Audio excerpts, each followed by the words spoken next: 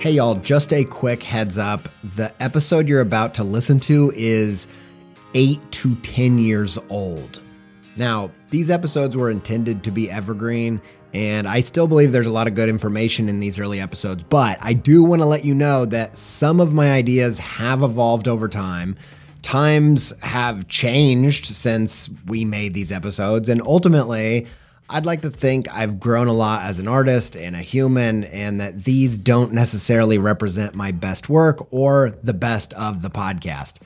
If you're new around here, I suggest starting with the most recent episode, or at least go back to around 300 and move forward from there. Enjoy the episode.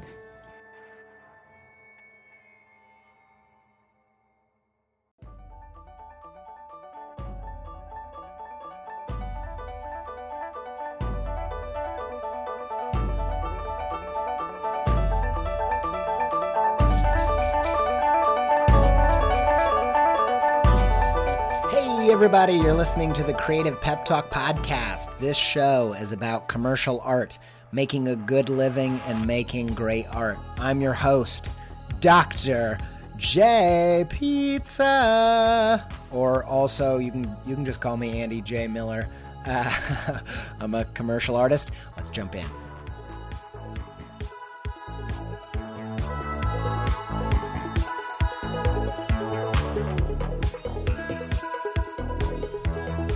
Before we get started, just a few things I want to tell you.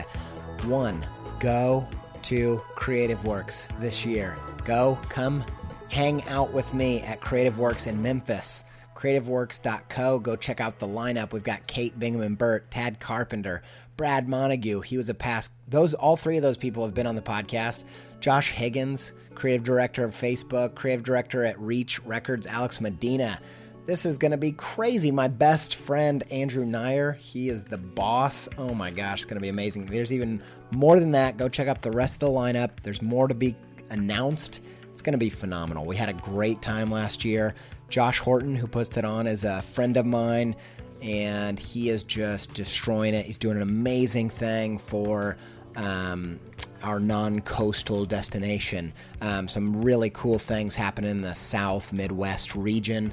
I'm super, super pumped to be about that. I'm all about his mission.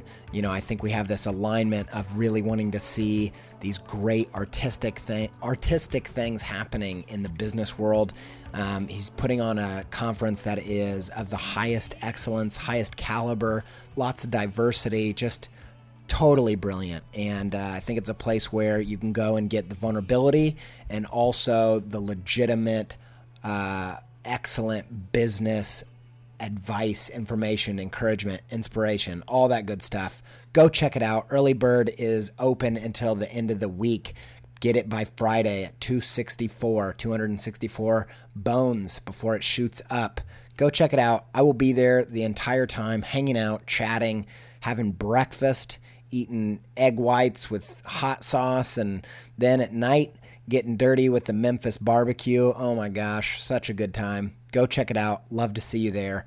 Don't miss it. It's a really, really great conference, and we're partnering more and more with Creative Pep Talk and Creative Works, doing our thing together. It's amazing. Super, super pumped. Go check it out.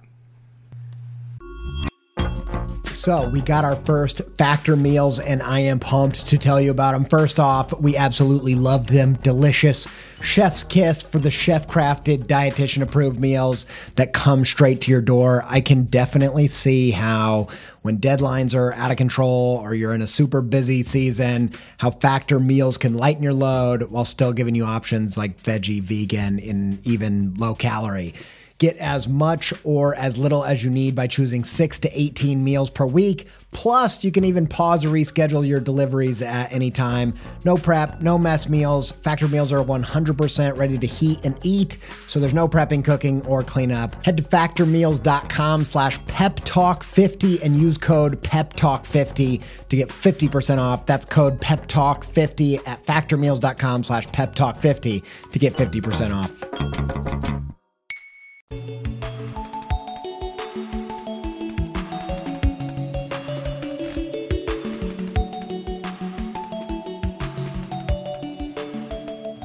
So today I want to talk about this idea of copycats. This idea, this question that we hear all the time. Is there original work out there? Is originality and creativity a myth, or is it the only acceptable form of creativity? I want to talk about 10 ways that I try to stimulate authenticity and originality in my own work. But before I do that, I want to just dive in a little bit deeper and set the pace, set the standards, set the scene, and just say, here's kind of where I'm coming from. Here's why I'm doing this, and here's the type of community that I'd like to be a part of. Now, the first reason I want to talk about this topic is because I've seen some people recently, whether it was students, whether it was friends, people just getting started in the creative world, dealing with lots of anxiety. And I question the type of community that we're creating as creative people. I don't want to perpetuate a world in which people are anxious about their creativity, anxious about what they put out there into the world. Now, let me just say this before we get any further. If there is a business, small or large, that's taking art and printing it without paying for it, printing it and selling it, that's obviously wrong. Nobody's questioning that. That's black and white. Now, on the flip side of that, though, I think we often want to talk about creativity like it's black and white, and we want to talk about influence like it's black and white. Like everybody has this unwritten rule of this is how you get influenced by things, and this is acceptable, and all of these other ways are not acceptable. And actually, I don't think it works like that. I think there's a lot of different ways of approaching this. The first thing that I think we need to think about is the two P's of the PPs of of influence. We're talking the percentage and the process. These are two things that I think you get a little bit more nuanced in this talk of what's acceptable in influence and what's really original and what's not. And the first is percentage. Now, what percentage, when we're talking about a truly original piece of art, whether it's a film or a song or whatever it is, what percentage of original are we talking here? I would venture to say that the things that I love the most, the best pieces of art, the masterpieces in my mind, I think they're often composed of maybe like 5 to 20% max original, meaning all the other points have been influenced or have come from other places. And I actually think art is less like making something out of nothing, and it's more like collecting a lot of dots, then adding a few of your own dots, and then connecting them all like a big dot to dot. And I think the original parts are the few dots that you added, the connections that you made, and then the final product, which is all the dot to dots connected in the bigger picture. And that's actually something that we're shooting for. Now, I'd love for any of you that totally disagree with that to come at me with a song or a movie or a piece of artwork that defies that formula. And if it does truly defy that formula of connecting pre-existing dots, adding a few dots, and then adding the connections and the bigger picture, if it truly, truly defies that, I'm almost guaranteeing that thing is an anomaly and it's an exception to the rule of good art.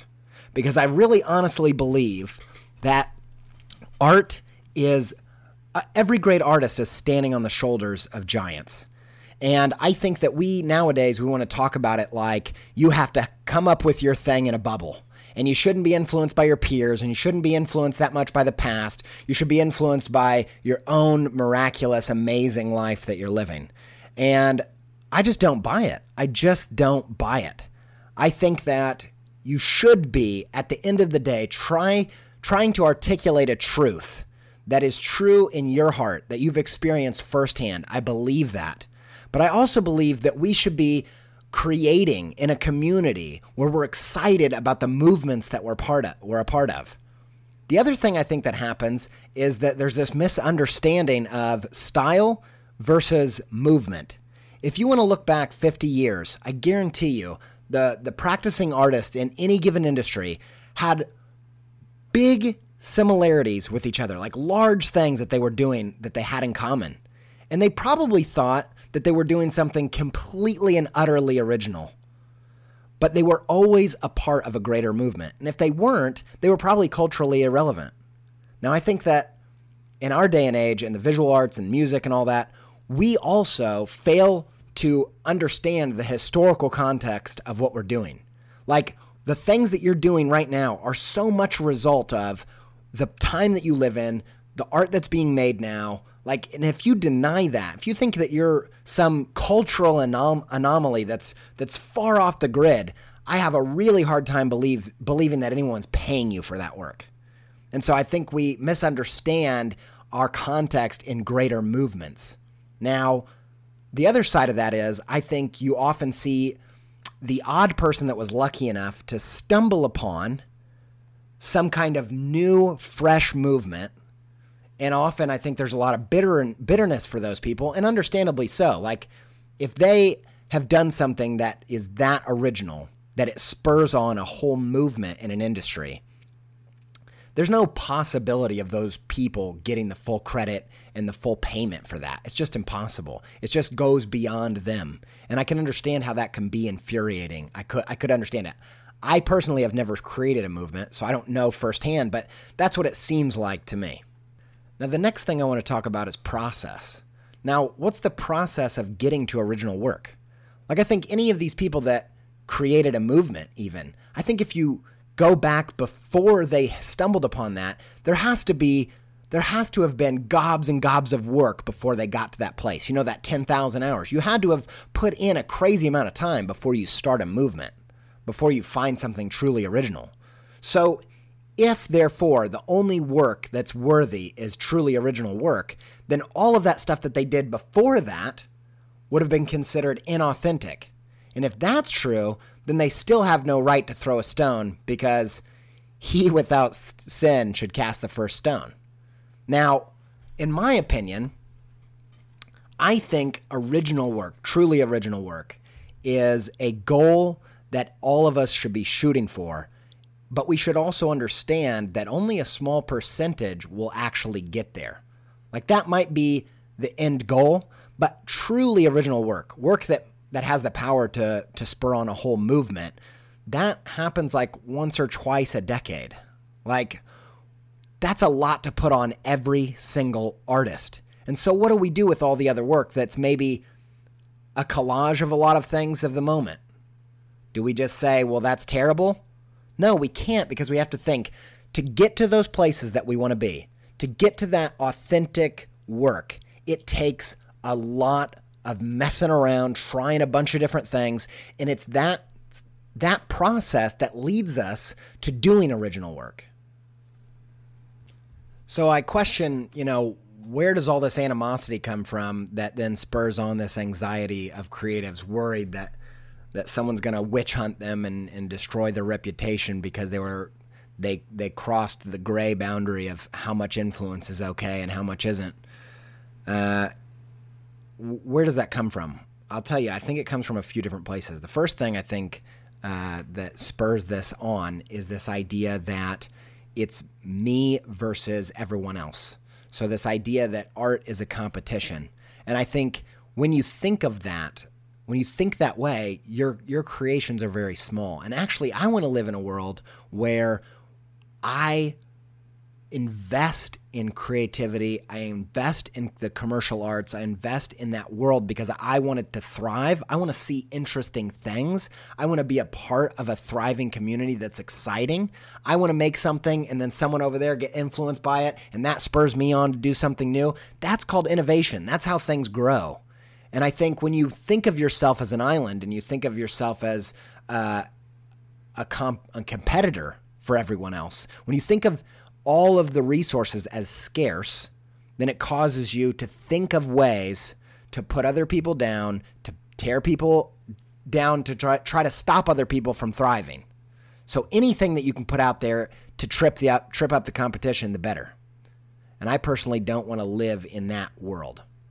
The other place I think it comes from is forgetting your own past or a place of pride, like misunderstanding where you've come from. I think sometimes when an artist has worked a long time and they start finally getting that good stuff, they start doing that work that's truly authentic, and they realize, oh, this is the real stuff, they forget how they got there.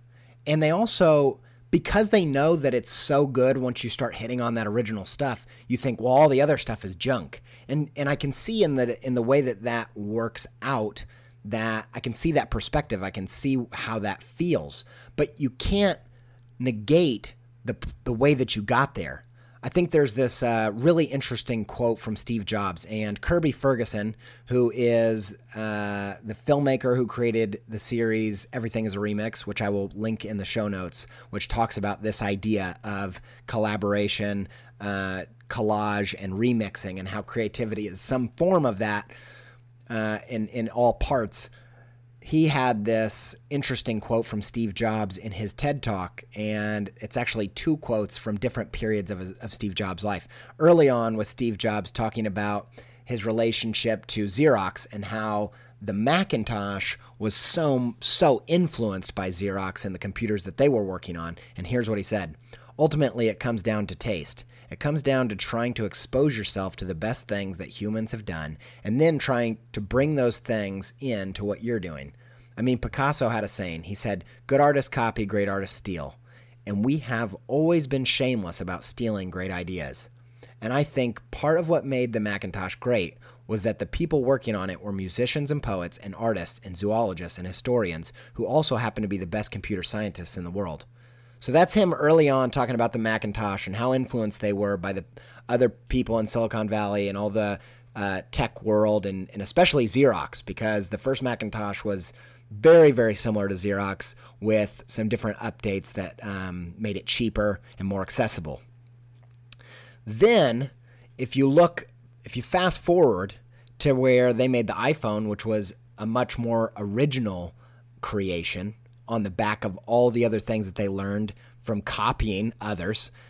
You have Steve Jobs saying this about Android when Android comes out, and it with a similar operating system to the iPhone. He says, I will spend my last dying breath if I need to, and I will spend every penny of Apple's $40 billion in the bank to right this wrong. I'm going to destroy Android because it's a stolen project. I'm willing to go thermonuclear war on this. And so what changed? Like, those two statements are so dramatically different. And honestly, in my opinion, Android must have done a very similar thing that Apple did in their early days. And I think this is often what happens, is when you've worked really hard and you've finally found something original and you've really come out with something, all of a sudden you see other people come along and learn from you, and you get angry because it took you so long to develop that. Now, if everything's a competition and it's all me versus you, which I see, obviously, there's a degree in which we're competing, but once it turns unfriendly or hateful or shaming, I'm against it. I'm not for it. And I think it hurts the industry and ultimately will come back to hurt you if the industry gets hurt. But if you can allow people to learn from what you're doing and we can all invest in the industry, I think that's when really interesting things happen. And I feel like all the other industries in the world are already good at tearing down creatives. Why do we have to tear it down from the inside? So I think it's so interesting how the tables turn. When early on we're all really influenced, by the time we start getting somewhere, we get mad because someone's influenced by us. And I think that's another one of the places where it gets kind of gross and negative. Now, another place where I think some of this animosity comes from is outsiders looking on. Anyone that doesn't actually make creative things, but they just critique it, or they're critics. Those people often, I think, have a misunderstanding of how creativity works, and then also sometimes have a smaller understanding of the history of art, or of all the creatives and the practicing artists out there. Often I've found that some of those people will think that this or that artist is incredibly original, never seen anything like it, but it's just because they haven't seen that much work in the first place, or haven't created themselves. And so that's another place where I think some of this animosity and misunderstanding comes from.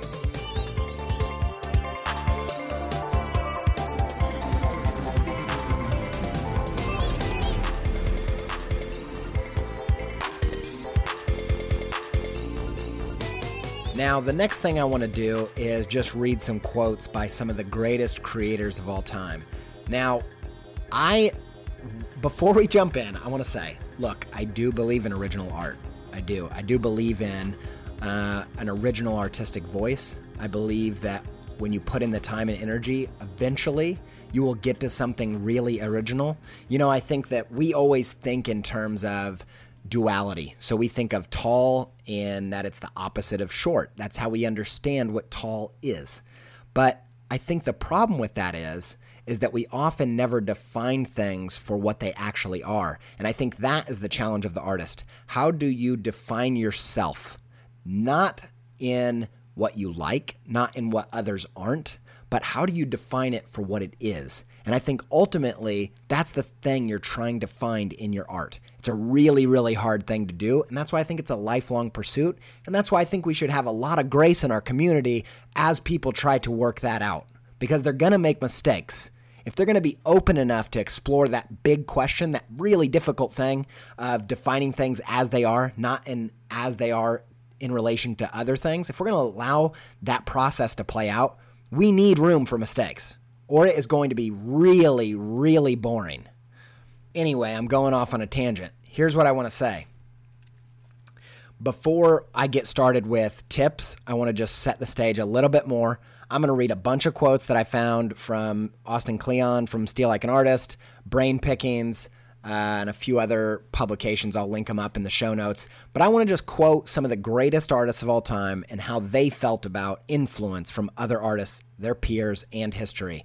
Now, we have two possible scenarios here. Either people like Jack Kirby, Paul Rand, David Bowie, Kevin Kelly, Henry Ford, Woody Guthrie, Mark Twain, either all these people were phonies, or the people on your Twitter that are blowing up some dude for being a ripoff, or that person's a phony. And you take your pick which one you're going to trust. But I want to read through some of these just to encourage our faith in believing that creativity comes from influence, building on other people's ideas, collaging things, and then hopefully finding some new territory.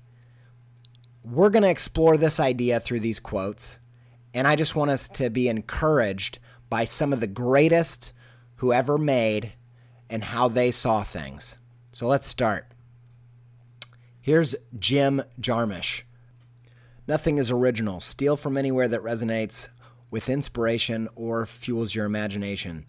Devour old films, new films, music, books, paintings, photographs, poems, dreams, random conversations, architecture, bridges, street signs, trees, clouds, bodies of water, light, and shadows. Select only things to steal from that speak directly to your soul. If you do this, your work and theft will be authentic. Authenticity is invaluable. Originality is non-existent. Now, I don't completely agree with that, but I think it's a fantastic quote, and I think it's really great because one of the things I can't stand about this anxiety that people get under when they're worried that they're being too influenced is that they end up hating their craft. They end up hating their own industry. They can't enjoy other people's work because they're afraid that they're going to be influenced. I think it's a bunch of garbage, I have to be honest with you. All right, here's another one. Jack Kirby. If you think a man draws the type of hand that you want to draw, steal him. Take those hands. Now, again, I might not take it that far, but Jack Kirby, one of the greatest comic artists of all time, that's how he felt about it. He probably knows better than me, but, I might not take it as far as he did. Let's take David Bowie, okay? Here's a guy who is celebrated as one of the most original, innovative, trend-setting artists of our time. Here's what he had to say about it. They asked him, I think it was Cameron Crowe, asked him whether he felt like he was an original. Bowie says, "Not by any means, more like a tasteful thief. The only art I'll ever study is stuff that I can steal from. I do think that my plagiarism is effective. Why does an artist create anyway? The way I see it, if you're an inventor, you invent something that you hope people can use. I want art to be just as practical." So do I, by the way. Art can be a political reference, a sexual force, any force that you want, but it should be usable. What the hell do artists want? Museum pieces? The more I get ripped off, the more flattered I get. But I've caused a lot of discontent because I've expressed my admiration for other artists by saying, yes, I'll use that. Or yes, I took this from him or this from her. Mick Jagger, for example, is scared to walk into the same room as me thinking any new idea. He knows I'll snatch it. Now listen, again, I just want to say, don't think I would take it that far, but you can take my advice or David Bowie's on creativity. So there you have it. All right, here's Kevin Kelly, one of the founders of Wired magazine. Over the next century, scholars and fans, aided by computational algorithms, will knit together the books of the world into a single networked literature. A reader will be able to generate a social graph of an idea or a timeline of a concept or a networked map of influence for any notion in the library. Will come to understand that no work, no idea stands alone, but that all good, true, and beautiful things are networks and ecosystems of I don't even know the word, I'm sorry. Intertwingled is what it looks like. I don't think that's a word. Maybe I'm just totally spacing it. I'm just an idiot sometimes. Intertwingled is what I'm going to go with because I like that. Parts, related entities, and similar works. That's Kevin Kelly. Henry Ford. Great inventor, right? No, I invented nothing new. I simply assembled the discoveries of other men behind whom were centuries of work. Progress happens when all the factors that make for it are ready, and then it is inevitable. Woody Guthrie. The words are the important things. Don't worry about tunes. Take a tune. Sing high when they sing low. Sing fast when they sing slow. And you've got a new tune. Dang. Mark Twain. All ideas are secondhand, consciously and unconsciously drawn from a million outside sources. We are constantly littering our literature with disconnected sentences borrowed from books at some unremembered time and now imagined to be our own. Paul Rand, if you're a designer out there, don't try to be original, just try to be good. Let me just stop right there. I want to say something because I feel you've got two types of people out there. There's one that's like, yes, that's the good stuff. The other's like, no, you're just giving everybody the license to go rip everybody else off. Look, I'm not saying that. I will say it comes down to this. What's your intention? If your intention is to be a great artist and to be authentic and make something that's truly yours, that's truly great, I believe that you will get there. You will do enough work and you will try hard enough and you'll experiment enough. You will find some original ground. But it's going to take a lot of influence and learning before you get there. Now, if your intention is to come along and quickly and in a lazy fashion reap the benefits of someone else's hard work and rip them off, that's wrong. And you know it's wrong. And it's bad. Now, if you've done it and you've made a mistake, that's okay too. Because you might be the next Picasso, and I don't want you to get burnt out right from the get-go by someone sending you a nasty comment on Dribbble, right? Okay, let's continue.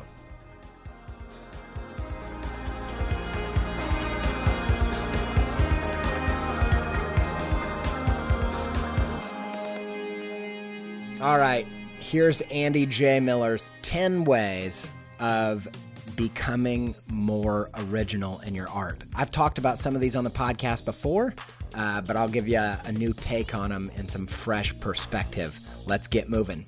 Number 1, the fashion approach. Take something old and make it new. In fashion, they often say that the art of it is to go back in time and find something that isn't around anymore and for a time was probably seen as not tasteful, and find something that's perfectly suited to now before anybody else does. Now, that's a form of creativity. It's the eye of looking backwards. Go back.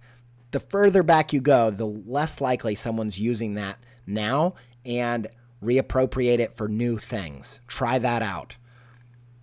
I think there's a TED Talk about this. I'll link to it in the show notes if I can find it. Just a tip on this, okay? Now, this isn't the reason I think a lot of people don't do this is that it's hard to find stuff that is exciting and relevant in the past. And here's what I suggest you do. I just suggest you tug on any little inkling, any little poke you get from the past. Like, go back and search back through your influences. That's an Austin Kleon thing. He says make a influence tree where you go from your favorite artist to their favorite artist to their favorite artist. And it's going to take a little bit of reading, a little bit of growth, a little bit of understanding of the context.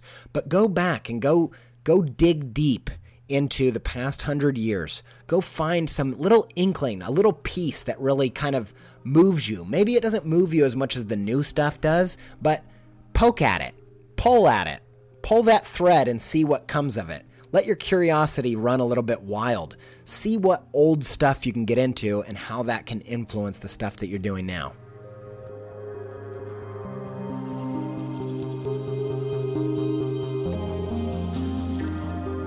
All right, this is the baby approach. Number 2, have a baby with 2 different... Don't actually have a baby unless that's something that you want. Then you're free to have as many babies as many baby. You can have a baby. I'm not going to tell you whether you should have a baby. My point is the baby approach, which is the combinatorial creativity, where you take 2 previous things that weren't connected and you draw a line between them. If you feel like your personal DNA set is original and you have your own life, if you're alive, you are an original piece of art, but you're really just the combination of 2 sets of DNA, whether you like to think about that or not. And that's one of the basic understandings of creativity. The greatest minds that have ever thought over creativity, like Einstein, for instance, thought of creativity in this manner, that you're taking 2 previously unconnected things. That could be your 2 favorite artists. That could be one of your favorite artists from one industry and then one from a different industry. You could take the content of one type of art and the aesthetic of a different art and combine it together. That's an original, that's a genuine way of being creative, connecting those dots. So that's the combinatorial form of creativity. Brain Pickings has some really interesting thoughts on this. I'll link to it in the show notes.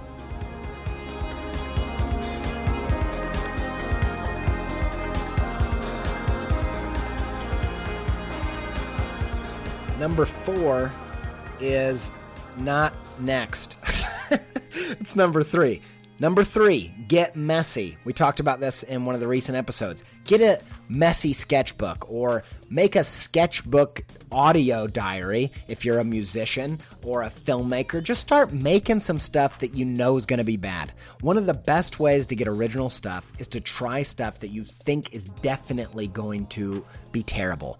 Try to think of, I've actually done this a lot where I've made images where I thought, what would be terrible? What would look really, really bad? Like, what color would be totally gross on this? Now, it rarely does work, honestly. And the thing that's interesting, though, is when it does work. I've done it where I've collaged pieces of mine together. Sometimes you can see this when you do screen printing and you have like a test piece of paper that you test all of your screens onto before you do the real printing. And sometimes you get these weird collages that you never would have intended. And those are the moments in my pieces where all of a sudden I'm stumbling upon something that I totally didn't intend. It wasn't based on any of the influences from my mind. And that's where I start finding some stuff that's totally mine. Nobody could touch it because it was a complete accident. And so another thing I encourage you to do is, you can't, well, let me finish that sentence first. Another thing I encourage you to do is just play around. One of the reasons why lots of artists don't find any original work is because they're clutching too tightly. They're trying to catch butterflies with fists. They're trying to be amazing artists on command without any work or fun. You actually got to allow yourself the time to just enjoy it and mess around. If you can do that, you can make mistakes. And when you make mistakes, sometimes they're going to go right. So that's number 3, get messy.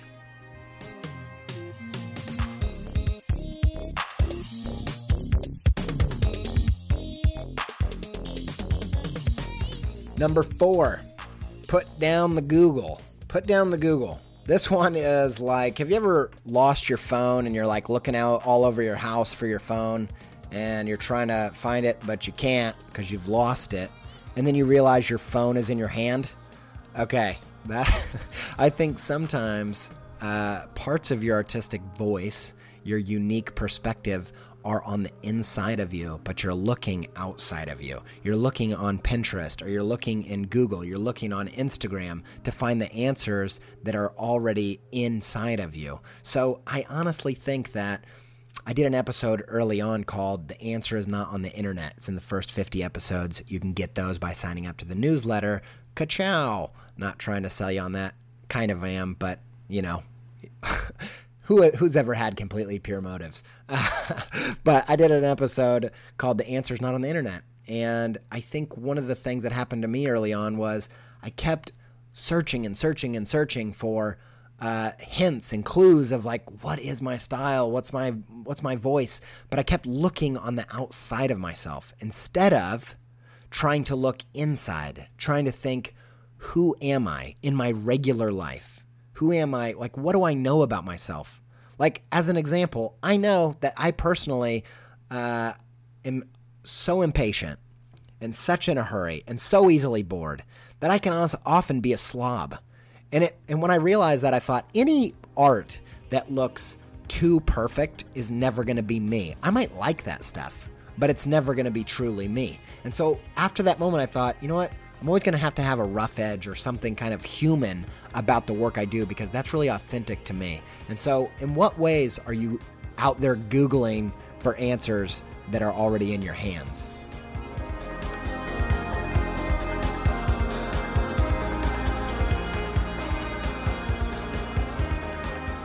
Number five, Nike. Just change it. Now, this one comes from this idea that if you're making a piece and you got this sneaking feeling that it looks a little bit too much like this person or that person or whatever, you got this little vibe inside you that says, you landed on something that's a little bit too much like one of your heroes. Instead of just thinking, Andy says don't be afraid, so I'm squelching that. Instead of thinking that, maybe something more interesting to do, if there really is genuinely a little bit too much overlap, is just to take whatever it is about it that's reminding you too much of someone else's work and just change it. Like that simple. Just think, what are other ways I could approach this? If it's a color scheme, what other color schemes could I approach this with? How could I just do something that I'm not sure is going to work or I'm not sure is going to resonate with me? Sometimes when you create something that looks a little bit like nothing you've ever seen, you don't know how to register it or you don't know how you feel about it. I've found that from the outside looking on, that when someone starts doing something that they're not sure of, it often looks great from the outside. Sometimes that stuff that we're not sure about, you explore that a little bit and you just change it up, and maybe it doesn't look quite as good to you, but that's because you're not a fan of yourself. And you just need to try some different things. So the next thing I would say to do is just change it. If you feel like you're making something looks a little bit too much like someone else's, just think, what's the opposite of that? What's the other thing I could do with that? If they always use blue, how do I use black? If they always do this line quality, how do I do a different brush? If they always do this or that, and just force the change. And sometimes it looks a little bit worse, but at least it looks a little bit more original.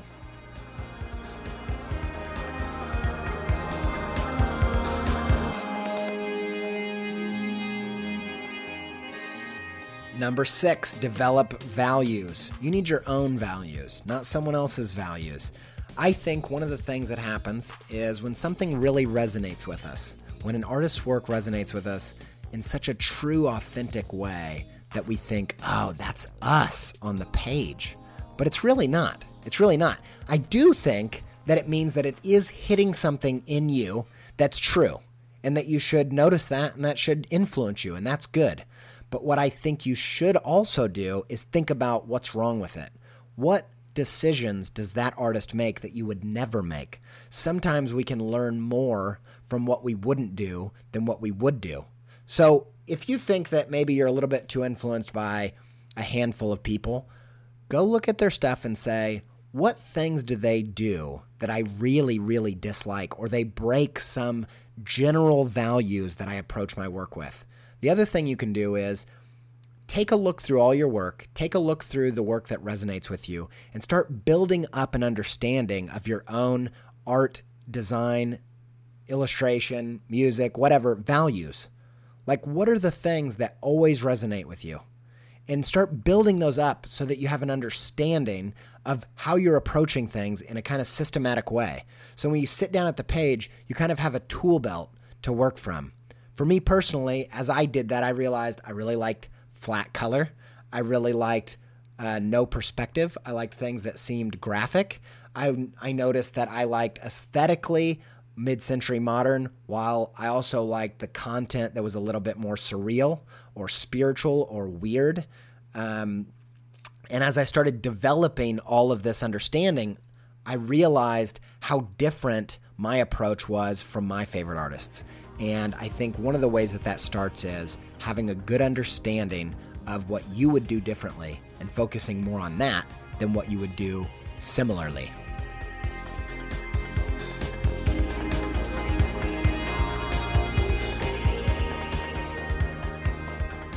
Number 7, new playgrounds.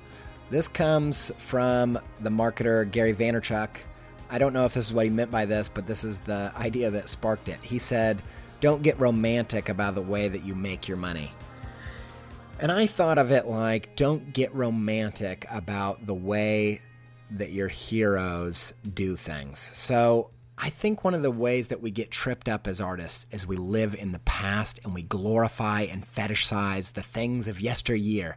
You know, there was a time when kids' books were a total, they were seen as garbage in the society. Like, oh, what a novel idea, these books for children with pictures. How silly is that? Terrible. And the people that were probably making picture books were the laughing stock of the artist community. I don't know if that's true, but I imagine that's kind of how it played out. I think you actually need to invest in the moment that you find yourself, and don't get so caught up in reliving what greatness was 10 years ago. Don't get so caught up on being classy. I think an obsession with being classy as an artist or being classic can actually get in the way of participating in the current moment that you find yourselves in. For me personally, it was kind of a stretch to invest so much time and energy creatively into a podcast because that word hasn't even been around that long. And there's no previous generations of podcasts to learn from. There's no real prestigious awards for podcasts. There's no Caldecott for the podcast. And so there's a way that it feels a little bit cheap or it doesn't feel that creatively fulfilling because of that. And I think you have to get over that because otherwise you're going to get in these situations that are a bottleneck where everybody's trying to grab the same thing. Now, when you apply your influences to these new mediums, these new playgrounds, these new places in the creative world that they've never been applied, all of a sudden, it sounds totally different. Because when you go from the kids' book medium to comics, and comics to online comics, and then from that to wherever that's going to go, all of a sudden just the medium starts to change what you do. And so I encourage you, don't get caught up in what was acceptable and celebrated 10, 15, 25 years ago. Don't get caught up on those paths. I think one of the things that happens is that good mentors, good art heroes will often tell you the way that they did it. They'll encourage you to do it a specific way. And there comes a time when you have to say, look, that's your path, but I'm going to have to do it differently. And you might not respect the playground that I'm playing on, but I got to go check this thing out.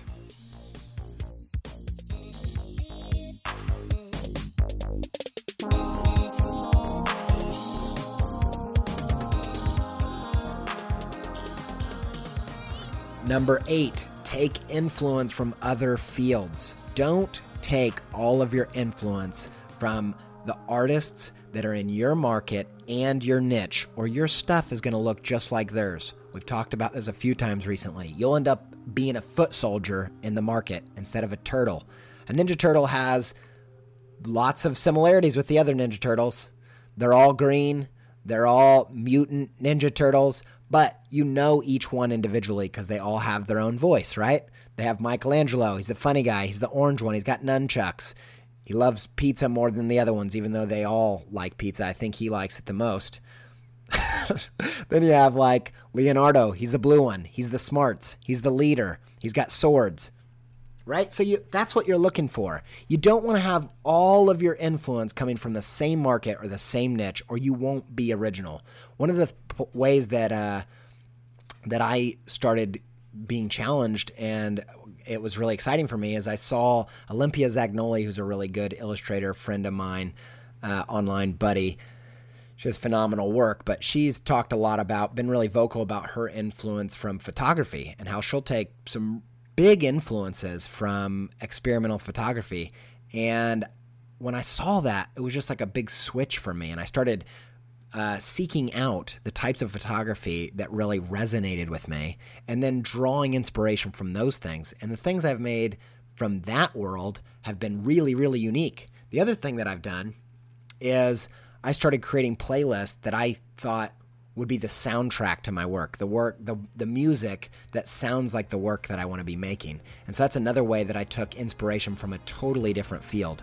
So how can you go out there and find other industries, other markets, other niches where you can't directly take it, but you can reinvent it and you can translate it, and all of a sudden your work is looking different than anyone else's? So take stuff from other fields.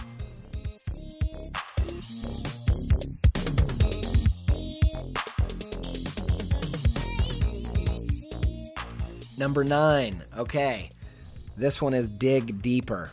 I think we think of original work, and we only think of it on the surface level. We think about the veneer, the outside of the work. But there's a lot more to it than that. If it's music, we only think about how it sounds. Like, what's that sound like? What genre does that sound like? When it comes to illustration, we think, what style is it? But really, we're just talking about how it's made or how it's different. And it reminds me of the Simon Sinek thing. He calls it the golden circle. You've got on the outside, you've got the how of the company. On the next ring, you've got the what. And then deeper, you have the why. And I think this is relevant in business, but it's also relevant in art. I think that we always talk about things in terms of style, and we call that the artistic voice, but I think the artistic voice is actually made up of not just the how it looks, how it's different, how you made it, but also the what's it about? What are you basing this on? What's the content of the work, not just the aesthetic? And then deeper, why are you making it? What's driving you? And the more you can define what's personal and unique about that to you, the more original the work will be. There's a lot of bands that sound the same, but the lyrics, what they're talking about, is from totally different perspectives. And why they make music is even more different. And so those are the ways that all of a sudden things that seem kind of similar on the surface, all of a sudden have these really deep differences. So what I would do is not just think about the aesthetic, not just think about how it looks, but think about, don't just think about the aesthetic, think about the content. That's another way you can spin it.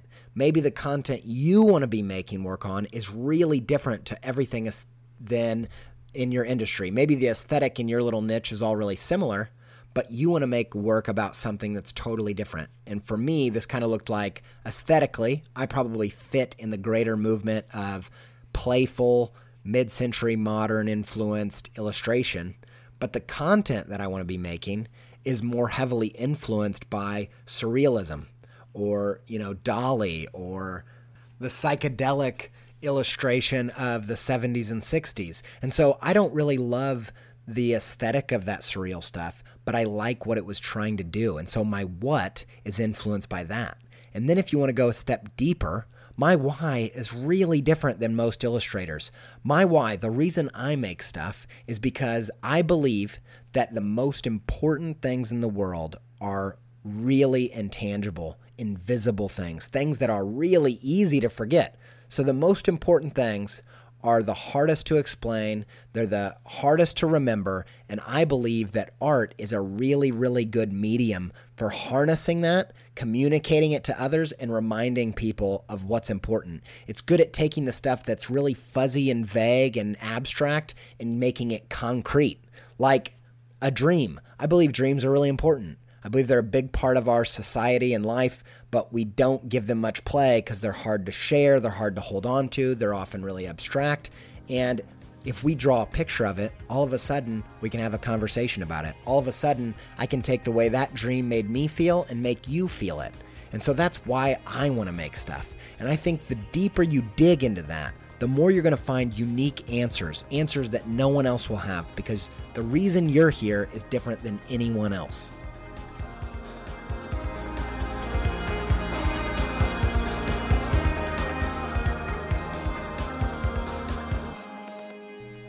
Okay, number 10, get to know you. Get to know you. One of the things that I've found with interviewing other artists is that the people that are the most successful in the commercial arts and then in art in general usually have a really intimate knowledge and understanding of themselves.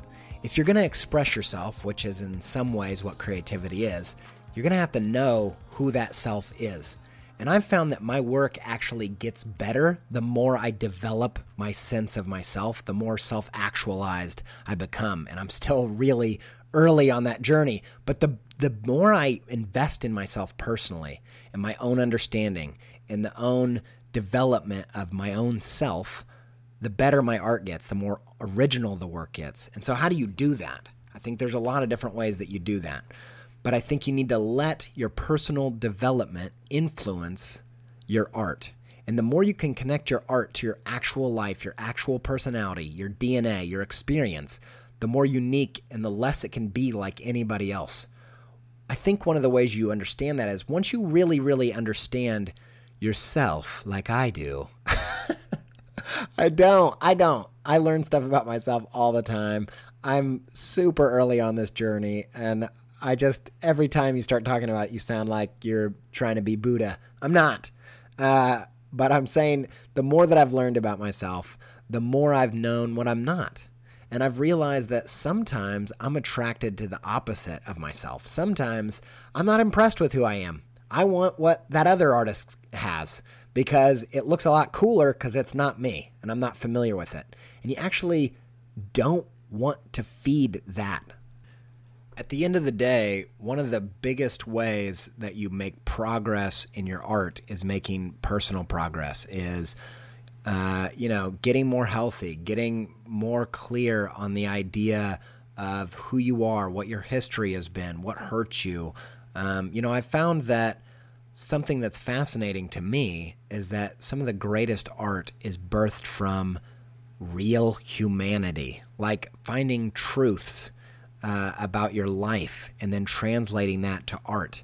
And I think in the design, illustration, commercial arts world, we play that down a lot. We play down the fact that we're all real people and we all have real experiences. And I think if you do that too much, your work will be watered down, your work won't be authentic, and it won't come from a place of real conviction. I think when you start going through this, and actually anytime you start trying to make more original work, I think one of the things that happens is it gets messier.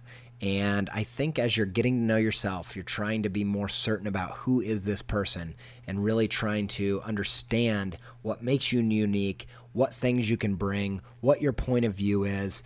As you do that, I think sometimes it gets messy. But I think if you look back at the greatest artists, the ones that were truly great, didn't just have a season of greatness, you're going to see lots of messiness. Now, here's how I suggest getting to know you. Start thinking about your life and your art not as two dramatically different things. I think, honestly, if you're going to make something authentic, it needs to come from a place of your personality. It needs to come from a place of when people look at your work, they could recognize it by knowing you. And so one of the ways that looks like is asking other people, asking your friends, what are the core things about me? Like when you think of me, what are the essence? Why do you come around me? Why do you want to be near me? What do I make you feel and think, and what things do I focus on? What topics am I about? What am I always trying to do? How do I love people? When do you see me most happy? These things, you start really having a clear understanding of these topics, and all of a sudden you can start translating that into your art. That stuff should feed directly into the work that you're making. So for me personally, I realized that I'd really like to make art that uplifts people, because that's what I love to do in my regular life. So what things do you do in your regular life that are totally disconnected from the stuff that you do in your art? And how do you make those things closer? I think that self-expression is a lifelong journey of understanding yourself first.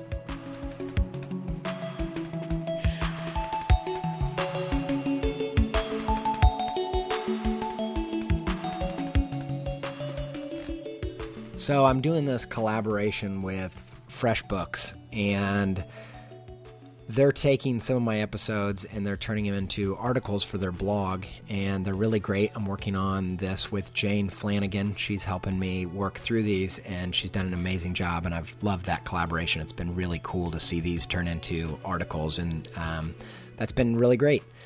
Now, she actually posed this to me, this idea for this episode. She said that, that I talk a lot about getting advice and feedback from other people, but how do you know when they're trying to get you to live their journey and you need to jump off and do your own thing and push against your influences? And that's really where this episode came from.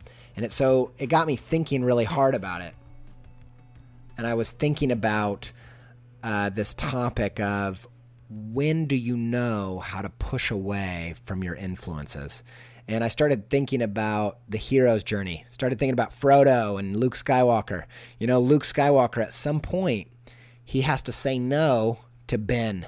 He needs to say no to Obi-Wan, and he has to say no to Yoda.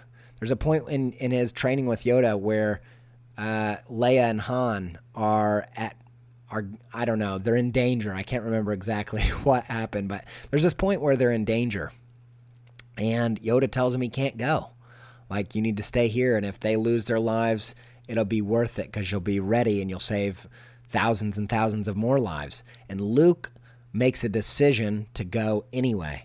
And I actually think that's a self-actualized decision. I think that's a decision that needs to be made, where he takes control of his own life, and he takes what he's learned from his mentors, and he takes control of it. And I also think about it like Frodo.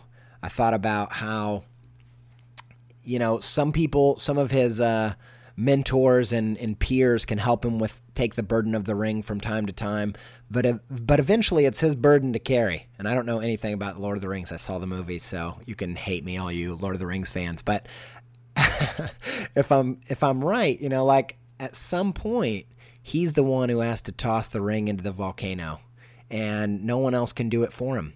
No one else can do that last thing. And I think that this is what doing your artistic voice is like. I think it's like LeBron James, just to mix the metaphors even further. I'm thinking like, at some point, you got to be the one that takes the game-winning shot. You can't just do the assists every single time. You can't just be the selfless hero. Like, at some point, you got to let go of your mentor's hand so your hands are free to make that game-winning shot. And I think what happens is we go to all this safe territory where our heroes have led us.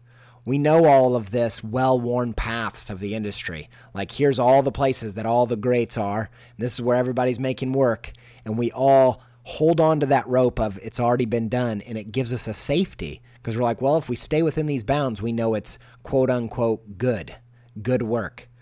But the problem is that can only take you as far as all those other people have gone. And your journey, the work that you're ultimately supposed to be making, is only in reach once you let go of their work, let go of that rope, and make some mistakes and do some work that's maybe not so great. Maybe it's a little ugly. Maybe you're going to fall down. But you're never going to find the work that only you can be doing if you're holding on to the ropes of the past artists.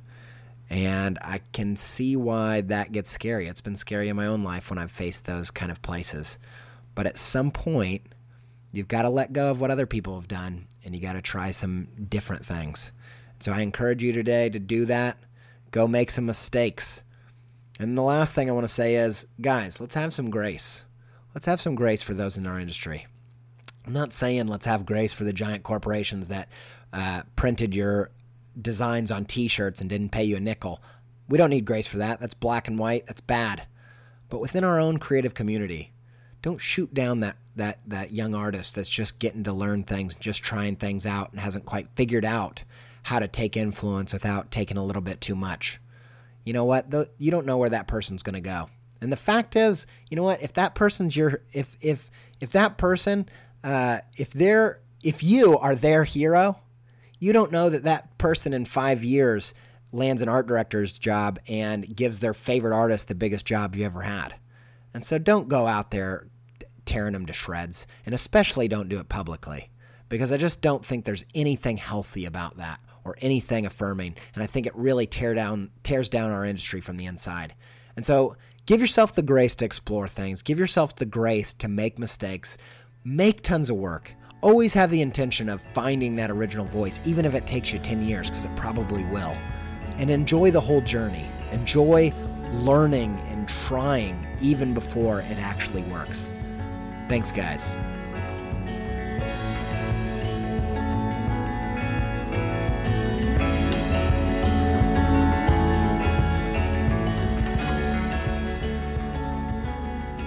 Thank you to Yoni Wolf from the band Y for our theme music. Thanks to Metavari for all of our other tunes. You can find their stuff at soundcloud.com/Metavari. Guys, do whatever it takes to stay pepped up.